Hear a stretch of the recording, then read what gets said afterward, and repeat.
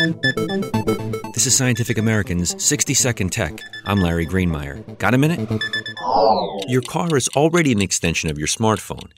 Many vehicles let you make phone calls, play MP3s, and access GPS info using voice commands, buttons, or a touchscreen on your car's console or steering wheel. But pretty soon, you'll be using your handset to control your car.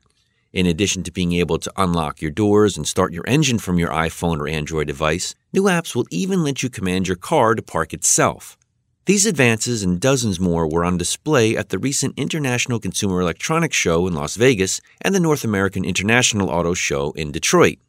What we really need, though, are more ways to control our cars without creating more distractions. BMW and Mercedes have the right idea. They're working on ways to let drivers interact with their cars using hand gestures and eye movement, in addition to voice controls and touchscreens. Gesture control should be useful, especially because most drivers already get lots of practice.